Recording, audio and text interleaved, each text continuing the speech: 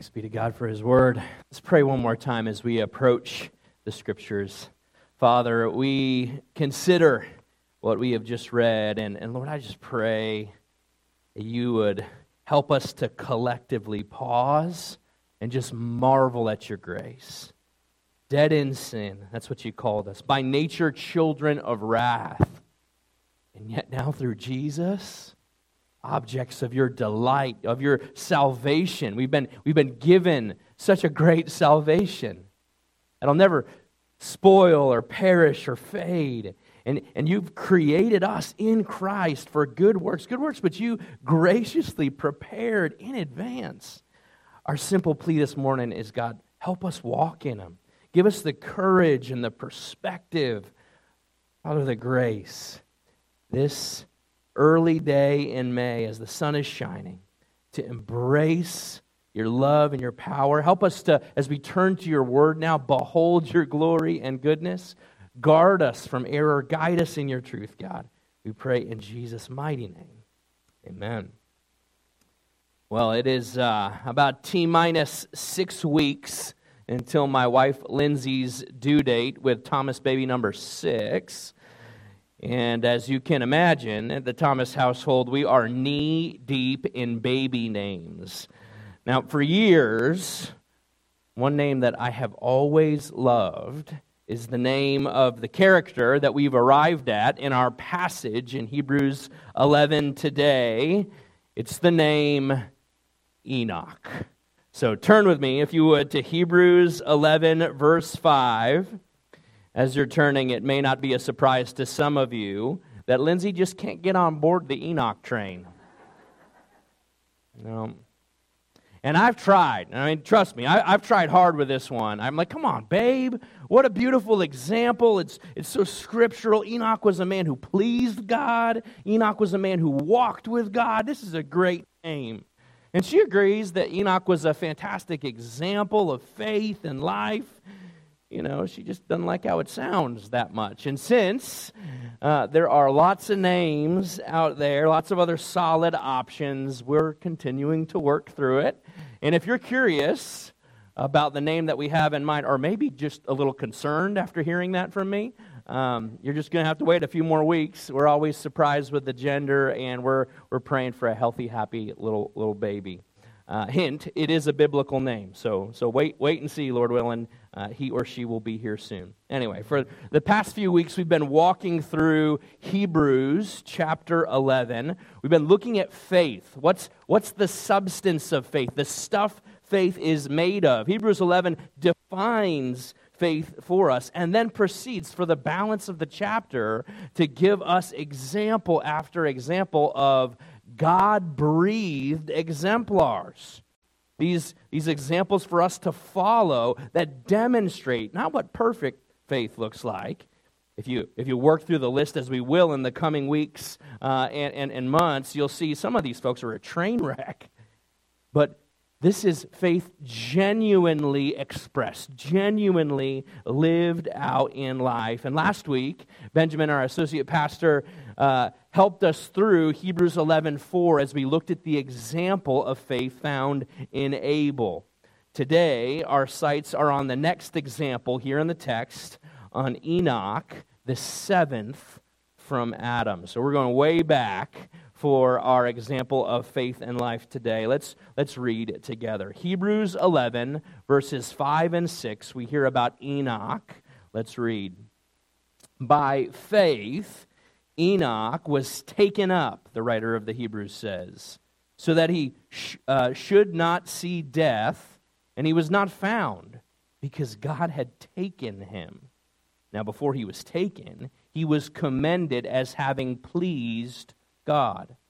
And without faith, it's impossible to please him, for whoever would draw near to God must believe that he exists and that he rewards those who seek him. Now, this is astounding, this little pocket of Hebrews 11. I mean, has anyone checked lately on the mortality rate? You guys up on your statistics? My understanding is that the death rate is hovering somewhere around 100% still, right? There are two examples. Only two in all of Scripture, reaching back to the very beginning, that mess with the statistic of death. It comes for us all.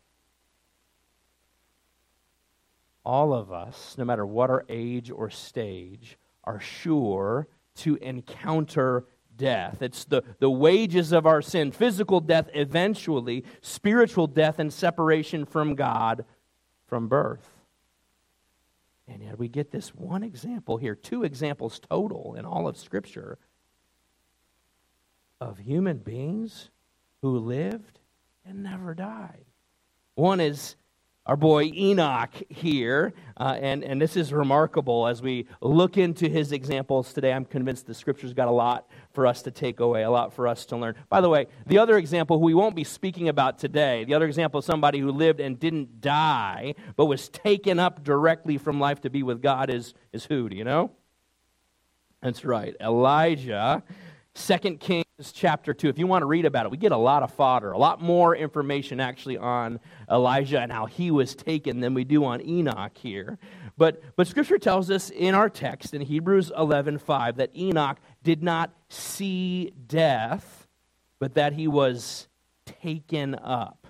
Now, some translations in the English, like the King James Version, say that he was translated. God translated him. The actual Greek word here means to transfer. Isn't that interesting? To transfer or to change sides. The word can mean to carry over or to carry across. And that's precisely what happened, isn't it? Enoch was translated. He was transferred. He was carried over from one side of this temporary life to glory, to eternal life in the presence of God. God whisked him up, as it were, to heaven. And so what I'd like us to do, since we don't have a lot to go on here on Hebrews 11:5 and 6, is to go back to the account where we see this happening, to Genesis chapter 5. So go ahead and turn there. You can keep a finger if you want in Hebrews 11, but we're going to be looking at Genesis 5. And as you're finding that, Genesis is at the beginning. I'd encourage you to go there. I'm just going to give you a simple outline for the balance of our time as we consider the example of Enoch's life. We're going to be looking at three aspects of Enoch and his example. We'll see how Enoch walked with God, particularly here in Genesis 5. We're going to see next how Enoch pleased God. That was embedded right in our initial text in Hebrews 11:5 and 6. And lastly, we're going to end by considering Enoch's witness for God. And there's a little note about Enoch nestled in the tiny little book of Jude, which is right before Revelation at the end of our scriptural account. So let's turn our attention here to Genesis 5, where we encounter Enoch for the first time. Genesis 5, we'll pick up in verse 21 and read to the 24th verse. When Enoch had lived 65 years, he fathered Methuselah. Enoch walked with God after he fathered Methuselah 300 years and had other sons and daughters. Thus, all the days of Enoch were 365 years. Interesting number, right? Enoch walked with God, verse 24, and he was not, for God took him. Now, this is all we get. And we've got to understand that this little account of Enoch here in Genesis 5 is nestled within a broader account, a biblical genealogy. And if you look, take a moment to do this, I'd encourage you, above and behind this account of Enoch in your text in Genesis 5, you'll see that there's a pattern that starts to develop here in this biblical genealogy. You get the name of so-and-so, starting with Adam and then moving forward to the flood. So-and-so lived a certain number of years, and he had sons and daughters. Sometimes they're listed, sometimes they're not. And he died. And wash, rinse, repeat. We see this over and over and over. The next guy lived so long, he had sons and daughters, and he died. And then the next one lived so long, he had sons and daughters, and then he died, right? Enoch, of course, shatters this pattern like a glaring, blinding light in the middle of this genealogy. We don't quite know what to do with Enoch's example. And it is curious, I think, that we get next to nothing about the details of this guy's life, but we do get one very important thing. Look back in the text here, Genesis 5:21-24. We see that the Holy Spirit thought this one little nugget about Enoch was so important that he repeated it. In this short account, he repeats it, says it twice, so that we can't possibly miss it. 2 times in Genesis 5, God tells us the same thing about this guy, Enoch, and it's this, that Enoch walked with God. He walked with God. So let's take a moment to build out what that means. We've been singing about it all morning.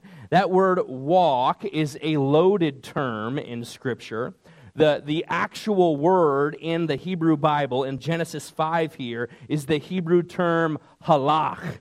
If you want to say it right, you got to kind of get that guttural thing in your throat. Halach. And halach, or to walk, can mean literally to walk. To ambulate, to move your body forward. And it often does, as people are described moving physically in Scripture. It can also describe someone's way, the certain direction that they're headed in. And most commonly, this word halach, this Bible word for walk, is a metaphor. It's a picture of the way you live your life. The way you walk is really the way that you're living. And we see this on repeat all through the Scriptures. I was in 2 Kings a little bit this week, and we see over and over and over again these accounts of the kings of the people of God, the kings of Israel, and it's kind of like the genealogy. So-and-so reigned over Israel so many years, and we will see this phrase, and he walked in the ways of his fathers. What does that mean? He just followed this path behind his father? No. He walked, he lived in the ways of his fathers and did not please the Lord. Right? So there's this sense in which the way we walk is the way we live. And we see this word walk on repeat 1,500 times in Scripture.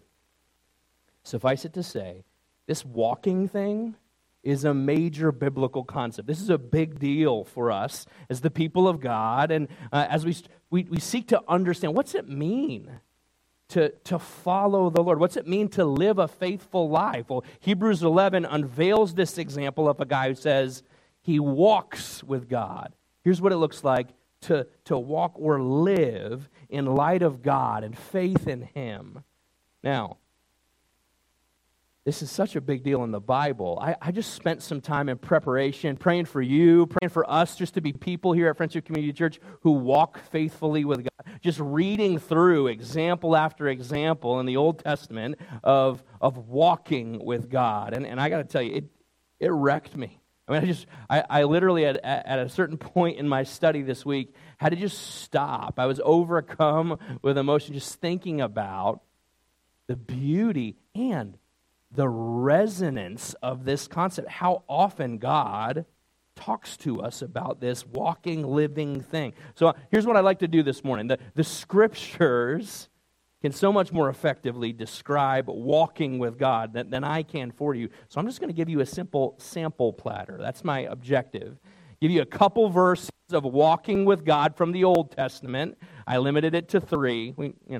1,500 would take a while.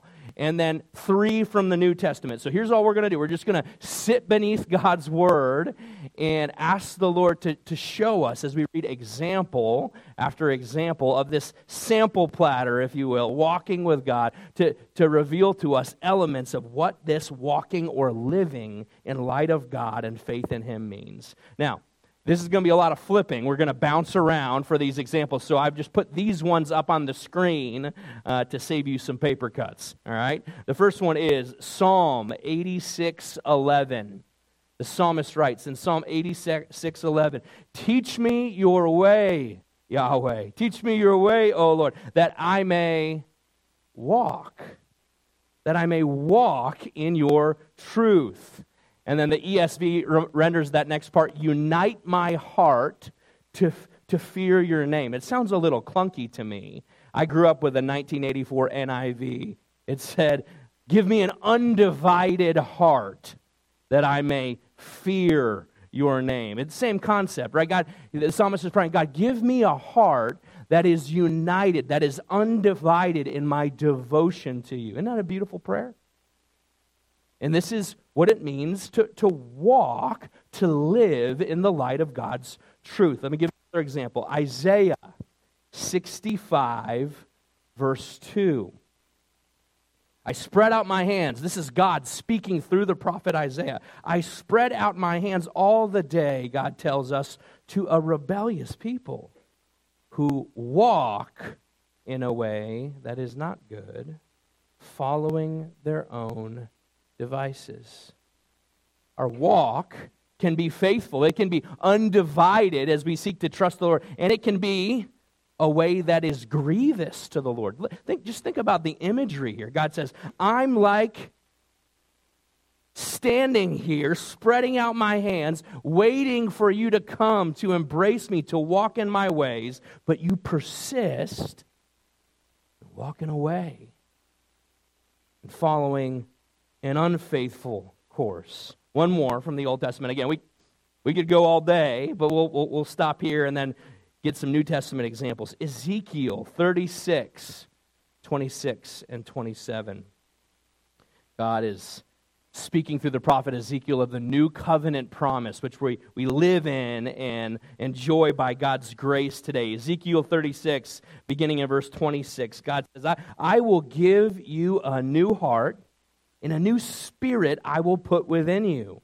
And I will remove the heart of stone from your flesh and give you a heart of flesh, that rocky, stony heart, that recalcitrant heart that resists me in my ways. God says, I'm going to remove that heart of stone and give you a heart of flesh.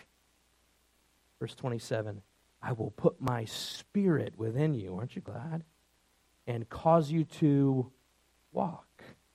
Cause you to walk in my statutes and be careful to obey my rules. Notice here the connection between walking with God, even in the Old Testament, this connection between walking with God and the Spirit of God.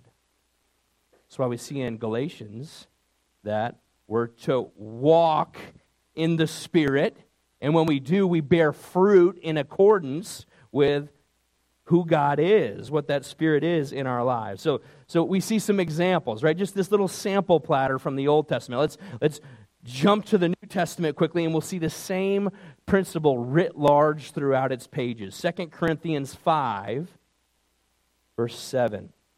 This is a real punchy one. Kind of bottom lines our faith, doesn't it? Paul writes, inspired by the Spirit of God, for we walk by faith, not by sight. We walk. Clearly, he's not talking about we move through life. We don't stumble on things. No, he's talking about the way that we live. We live not by what we see around us, not by the things that we perceive happening in our circumstances. We navigate through life and faith by keeping our eyes fixed on the Lord. That's the way we walk, the how of our walking, if you will. Just a couple more. Colossians 2, verse 6. Therefore, as you received Christ Jesus the Lord, have you received him? Is Christ Jesus yours? Have you accepted? Do you believe with heart, soul, mind, and strength that Jesus Christ, his death on the cross for your sins, his resurrection from the grave is your only source of eternal hope and confidence? Are you in Christ? That's what it means to be a Christian. If you believe in him, if you own that good news, that gospel truth, here's the instruction for you, friend. Walk in him. Live in light of who he is. Follow his ways. One more. We just finished a study through 1 Thessalonians, and at the end of that beautiful epistle, that letter, Paul writes in 1 Thessalonians 4:1, finally, then, brothers, we ask and urge you in the Lord Jesus that as you receive from us how you ought to walk, replace that with live, how you ought to live and to please God, just as you're doing, that you do so more and more. See, there's this more and more aspect to our walk with God. None of us ever reach a point where we cap it off and say, all right, that's enough Jesus for me, thank you very much. No, as we're walking in the light of God's grace and goodness, as we're being conformed more and more into the image and likeness of Jesus, our Savior and our King, He invites us to wade deeper into the sea of His love. Do it more and more. What are we doing? We're walking. And that walking, you see here in 1 Thessalonians 4, is connected to another concept. This is important. I want us to see this. There is a connection between our walking, our living with God, and pleasing Him. I mean, isn't that the connection that we made in our first passage in Hebrews chapter 11? Hebrews 11, 5 and 6, as it's airing out Enoch as an example of what it means to live faithfully, connects these dots between the guy who walks and God, Almighty God. Think about this, being pleased. Let's read it one more time. By faith, Enoch was taken up, so he did not see death and was not found because God had taken him. Now, before he was taken, he was commended as one who pleased God. And without faith, it's impossible to do that. It's impossible to please Him. For whoever would draw near to God must believe that He exists and that He rewards those who seek Him. So this man who walked with God, that's the label Genesis 5 slaps on Enoch's life. He walked with God. He repeats it, walked with God. This man who walked with God is commended in the hall of faith in Hebrews chapter 11 as one who pleased God. Listen, friends, this is no coincidence. In fact, in the Greek translation of the Hebrew Old Testament, we call it the Septuagint, the word, that word for walking with God is literally the same exact word for pleased God. Those two words are interchangeable in the biblical text, in the Greek. Walk God equals pleased with God. Walked with God equals pleased God. So you can take these two concepts and see that they are interchangeable in a way, inseparably linked. Paul, when he opens up the book of Colossians, which is, you just need a good dose of hope and encouragement. If you just need to see Jesus afresh, friend, read Colossians. I mean, Christ is on every page of Scripture. He's the fulfillment of it all. And man, I can't find another place in Scripture where the Christology, where the image of Christ is exalted so highly. Colossians, the book of Colossians, this letter that the Apostle Paul pens, again, through the inspiration of the Spirit, says this. It connects these two dots about walking with God and pleasing your Maker. Let's read how that book opens. Colossians 1, 9 and 10.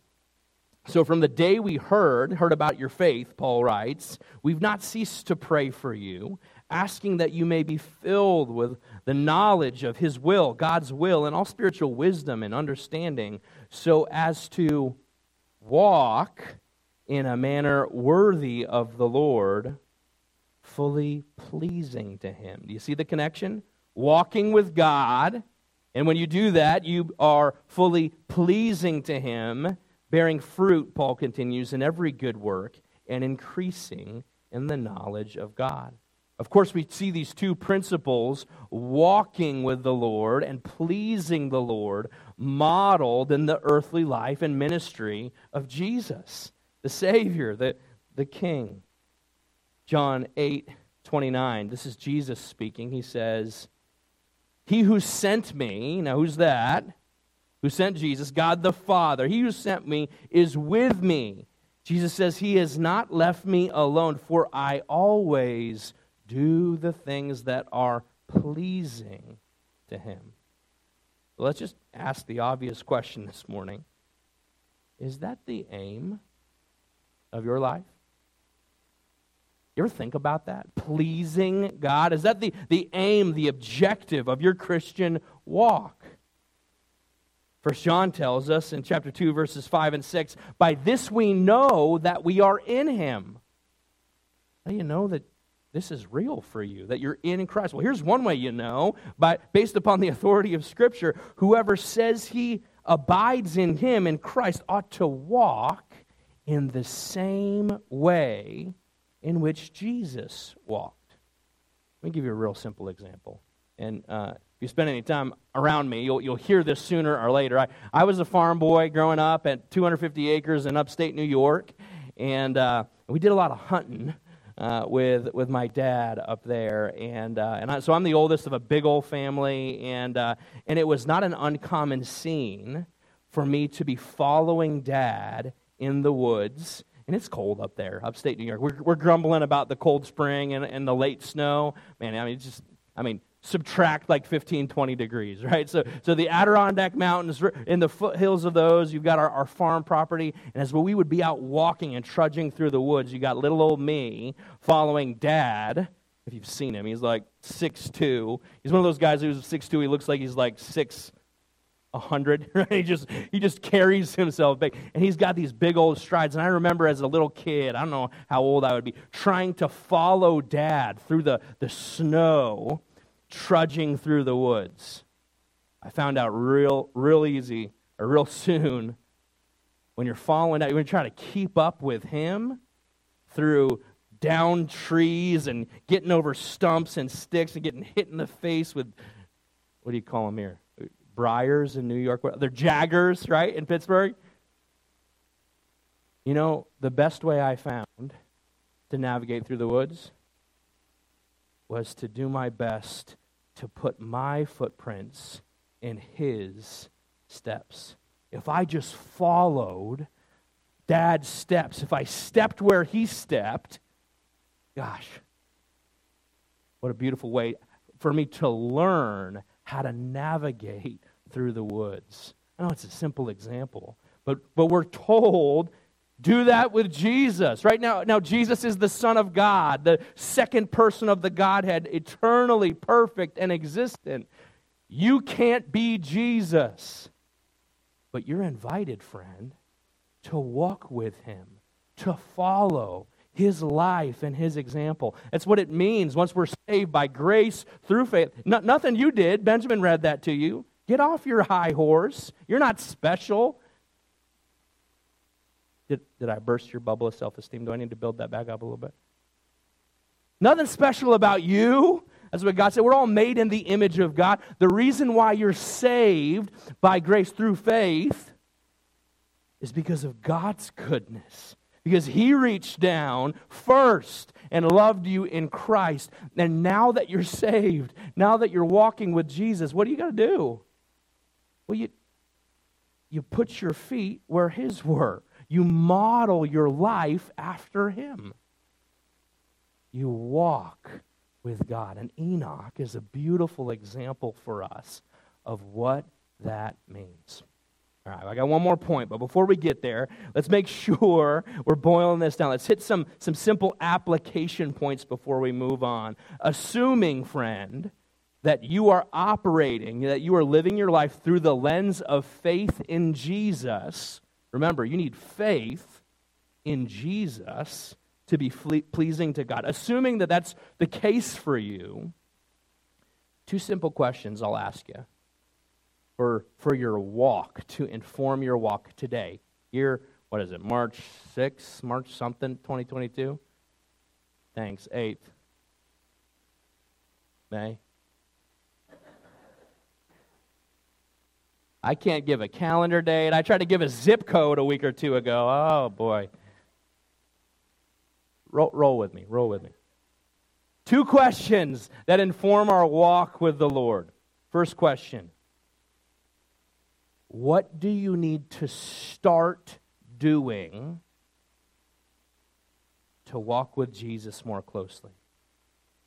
Is there something, friend, something that you know about that you need to start doing, or perhaps you need to double down on more faithfully, more consistently, in order to more closely walk with Jesus? Prayer, saturating yourself in His Word. How can you walk in His ways, friend, if you don't know what His ways are? How do we know what the ways of the Lord are? Well, He's graciously revealed them to us, and there's a big old book. Saturate yourself in the Word. Are you doing that? Are you spending time abiding with Him in prayer? Maybe there's some other things that you just know, gosh, I know I need to do this. If you want to be walking with the Lord in a way that's pleasing to Him, what do you need to start doing? Ask yourself that question. Through the lens of faith, to please the Lord. Now let's just flip that coin over, right? We're keeping this simple this morning. What do you need to stop doing to walk more faithfully with God? Are there things in your life, like a stumbling block, that got you tripping over your course that you navigate here on this side of the sun? Are there things that get in the way, that impede your walk with the Lord? Are there sins? Scripture calls sin, at one point, the sin which so easily entangles you. I can relate to that, can you? You got some sin tripping you up, entangling you? Friend, by the grace of God, put it to death. Walk by the Spirit. When we begin to say yes to God, it's a twofold thing. Christianity is not only say no, just say no. That never works, right? Vacuums don't exist in real life. You can't just delete the sin from your life and expect to be good in God's eyes. No, you need to say no to sin by saying yes to Him. So do you see how these things work together? What things do you need to start doing to walk faithfully with Jesus? And as you begin leaning into the Lord, you stop doing the things that you've seen from the world as just fool's gold, right? I always cite that. This is like one of my favorite lines from the old hymns. And the things of this world will grow strangely dim in the light of His glory and grace. When you're looking at Jesus, resplendent in His beauty and His goodness, then, friend, you find the strength, you find the courage, you find the perspective to say no to the sin that so easily entangles and trips you up. Just two simple questions. I can't answer this for you. Be honest with yourself. Are there things that you need to start doing to walk more faithfully with Jesus? Are there things you need to stop doing in Christ to please Him? Is that your aim, to please and to abide with your Maker? It's what it means to walk with the Lord, and Enoch is a beautiful example for us. One more point. I'd like us to see Enoch's witness. We've seen his walk, a little bit about his walk. We don't get much. We know he walked with the Lord. We've seen that he was pleasing to God. That's his commendation. Now, there's one more passage of Scripture that tells us a little bit about Enoch, and this one's wild. So flip to the end of your Bibles. Revelation is the very last book in Scripture, and right before this is a one-chapter book called Jude, a little letter called Jude. So short, doesn't even have chapters. You just get verses. So Jude, I'm going to invite you to look at Jude verses 14 to 16, and we see our man Enoch highlighted again. And I love this.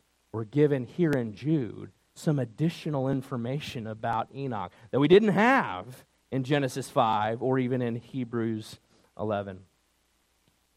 In a nutshell, as you're flipping there, if I could distill what Jude is saying about Enoch, Enoch's message, it's this: buckle up, because God's coming. And He's coming in power. Isn't it interesting? We know almost nothing about Enoch's life. But friends, you are holding, if you got a Bible in your lap or on your phone, you are holding His words in your hand.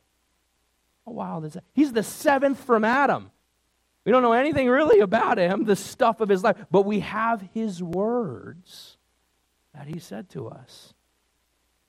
This faith we live is remarkable, once for all passed down from beginning to end by the grace and providence of God. Let's read Enoch's words, Jude 14-16. It was about these, Jude writes. Who's he talking about? He's talking about false teachers and ungodly people. It was about these that Enoch, ding, ding, ding, Enoch, the seventh from Adam, prophesied. And we get his prophecy. How cool is this?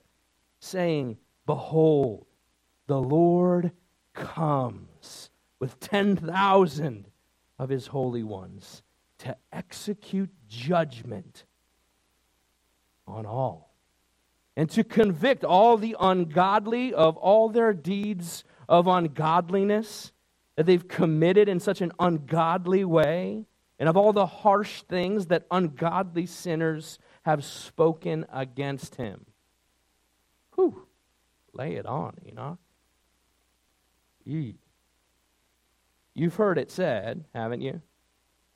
That phrase about talking the talk and walking the walk, that your life matches up with your words. Well, Enoch did both.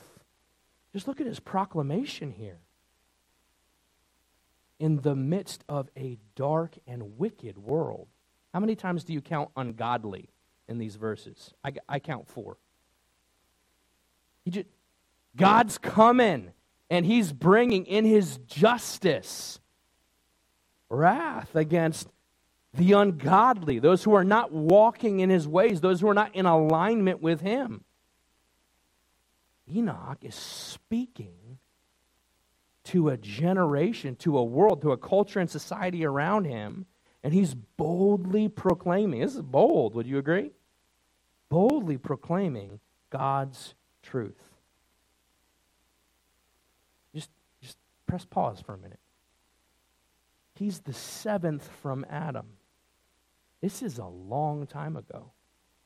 And yet he's prophesying about when?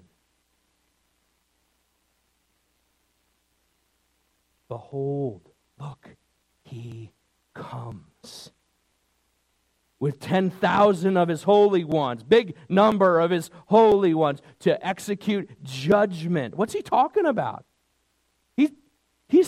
Adam is still alive. Do your math in Genesis 5. Adam is still walking on the earth when Enoch is here. He's heard the stories. He knows. And he's reaching ahead by the power of the Holy Spirit and giving us a picture of the end. The culmination, the consummation of the return of Jesus. Wow. Proclaiming to a hostile culture God's truth.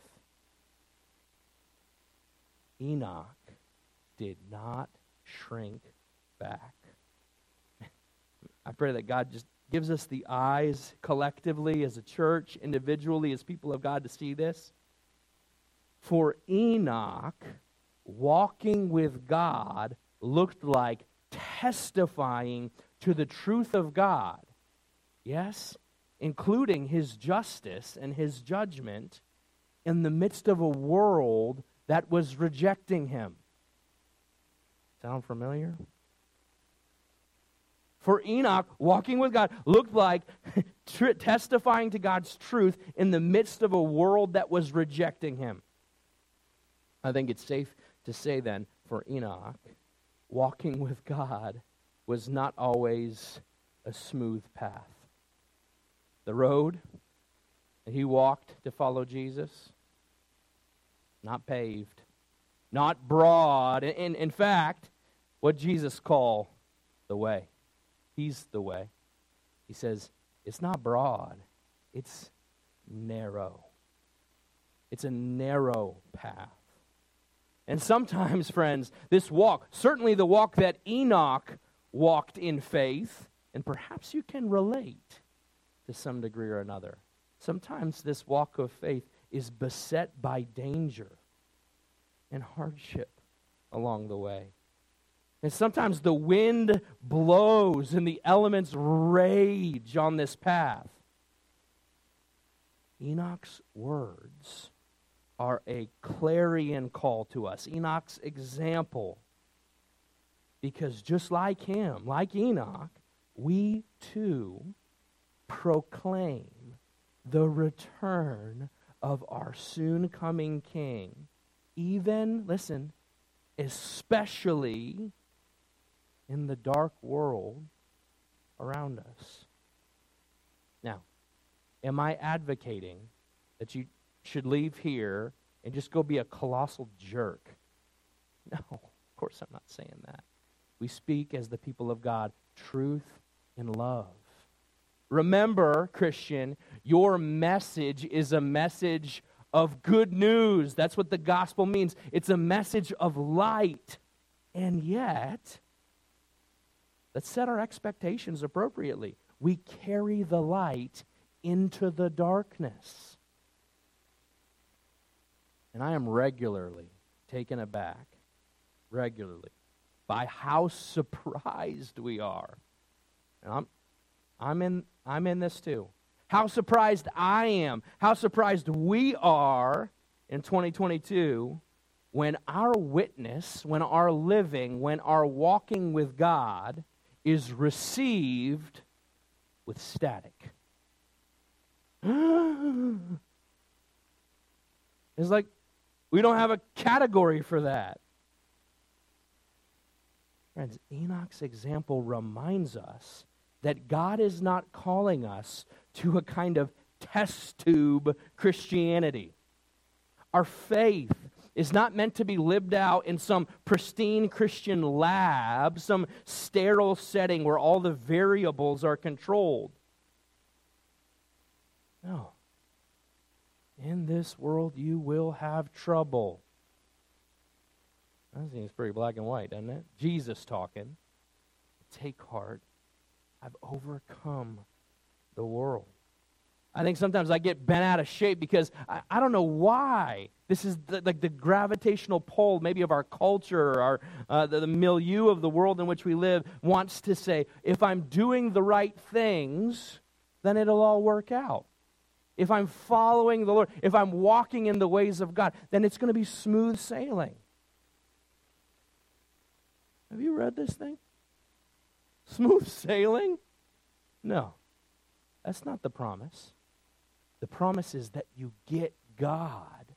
You get His Spirit to walk with you through the ups and downs. Though the rain falls on the just and the unjust alike, God's people can walk with Him with courage and purpose, yes, even joy.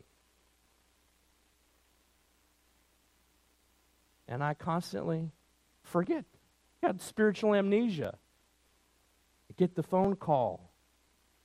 Hear about the prognosis. I slog through the remarkable mediocrity of my own life and the tension of my own sin and struggles. And I want to throw up my hands and say, what is this? What's broken? What's wrong? Oh, friend, read your Bible. Walking with God, just like for Enoch, just like for Abraham, just like for Moses, just pick someone. Remember, your Savior died and was risen to life. The light of the world stepped into the darkness and said, they don't get it. If they didn't embrace the light of the world when He came, how do you think, friend, you will be received? In a world that is sometimes outrightly hostile to the truth that God has given us to carry and to proclaim. Let's set our expectations appropriately. I want to end just with an illustration of this, just a personal example of walking with God and faith not being lived out in some sort of pristine Christian laboratory. We don't live in this test tube kind of Christianity. It's real life. In our walk, often we encounter things that we don't expect. hardships and difficulties. Let me show you some pictures. I think we got them ready. Here's the first one. My wife and I met at a Christian sports camp called Summer's Best 2 Weeks. I know, it's a lame name, but it's an awesome place. Summer's Best 2 Weeks. Incredible. By the way, they came here. They'll probably come back again. Some of our kids are going to the Laurel Highlands, not far away, to Summer's Best 2 Weeks. A fantastic place to grow in the Lord, just to explore God's creation, to learn how to compete and to lose, to win with grace. It's a fantastic place. My wife and I met there as counselors. And there's an element, some rock climbing, that kind of stuff at Summer's Best. And this one that you can see, if you can make out the image, is called the faith pole. Well, that's kind of a fancy name for a very rude exercise. It's a telephone pole, right? Stuck in the ground. And they put spikes in the side of this telephone pole. And you know what you do for the faith pole? You climb up to the very top of the telephone pole. Here's the next picture. When you get to the top, I mean, you're hooked in, right? I mean, it's okay to send your kids. When you get to the top, you then have to stand up. I mean, the telephone pole's diameter is like this. You got to stand up on that thing. And by the way, I don't know if you can see that the rungs stop, and it's kind of awkward, right? There's like a step that you've got to make, and it's really you're up there pretty high. You see the trees in the background? Here's what comes next. Once you balance on the top of this telephone pole, there is suspended a certain amount of distance away. I don't know what it is. Maybe you remember how far away it is? No. There's a trapeze bar. And this is why they call it the faith pole. You're standing on top of a telephone pole that you've just climbed, and you jump, you make a leap of faith, as it were, and grab on to that trapeze bar. And then you're stuck. No, they got you hooked on, right? They belay you down. It's fantastic. It's a lot of fun. I remember, as counselors, we had to be trained to do this stuff before, we do it with kids, right? And, I mean, it's a little frightening, right? You see the trees there? You're up pretty high. I remember psyching myself up, right? I'm just like rehearsing this in my mind. It's really kind of simple. And these ropes that are holding you, man, they could like pull a vehicle, right? I mean, I'm safe. It's going to be fine, right? So climb up the telephone pole. Okay, I got it. I can do the thing. Here's what I didn't account for when I did the faith pole for the first time. I started climbing up those rungs. All's going well. And then as I get to the very top, and I'm trying to step on the top of that thing, I'm thinking, nobody told me that if it rains the night before, which it had, this thing is wet, right? This thing's a little slippery, right? Like, I mean, I get it, right? I understood my task, right? But it wasn't this like easy, like, no, the elements come, right? And the pole was wet. And you know the other thing I didn't account for as I'm trying to stand on the top of this telephone pole? The wind. I mean, it looks easy, right? But the wind is blowing. You're like trying to balance, and I'm thinking, I'm freaked out. No one told me about the wind. No one told me about the rain and the slick wood. What am I trying to say? I'm trying to say your faith is like that. As we walk with the Lord, we know trials and tribulations are bound to come. Jesus promised them to you. You want to claim the promises of God? You should. Set your expectations appropriately. You don't know when it's coming. You don't know what's going to happen. But, friend, you are going to encounter significant hardship. And sometimes it's going to take you by surprise. No one told me this pole was wet. No one told me the wind was going to blow. You see, as we walk through life, the walk of faith, the walk of faith in Jesus, which is pleasing to God, as we seek to follow his example, prayerfully, informed by his word, we lean into him come what may. Through the trials, through the unexpected circumstances that life faces. It wasn't a major deal, but last night, my wife, happy Mother's Day, babe, she was at Children's Hospital at 2:30 a.m., because our oldest son, who had staples in his head from wrestling, I'm not going to get into the whole thing, he's okay, Maybe it was infected, and they needed to go check it out, and so it's all right? But that's not how Lindsay wanted to usher in her Mother's Day morning, 2:30 a.m. at Children's Hospital. She looked pretty good up here, didn't she? What's my point? In Hebrews 11, God graciously tells us what faith is. It's confidence. It's the evidence. We've been over this. It's the evidence, the substance of things hoped for. It's confidence that though you can't see God, you haven't seen him. I haven't either. He exists and he rewards those who seek him. So friend, walk in his ways. Cling to his word. Be men and women like Enoch. He's given to you as a Holy Spirit inspired example. As a man, as a woman who walks with God, who seeks, whose desire is to please your God. And finally, let's be people here at Friendship Community Church who proclaim the return of our soon coming King, even and especially in light of a difficult, sometimes hostile world. We carry the light because God told us to.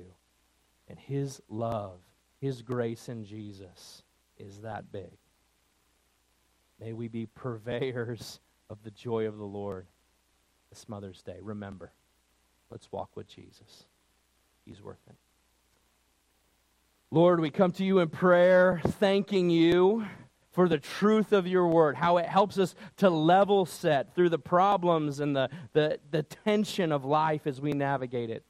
God, we need you, and we pray that you would indeed make us men, make us women, make us children in Jesus like Enoch, who walk with you, who seek to put our feet in your footsteps, Rabbi, Teacher, Lord, Master. Give us a joy to obey you, to follow you, to please you with our lives. And Father, would you give us the courage? Would you give us the perspective, Lord, when we encounter things we had not planned on, to continue walking the narrow path which you have graciously laid out for us in Jesus. We know you give us everything we need, all things for life and godliness. Give us the grace to follow you and to do it with joy. We pray in Jesus' name. Amen.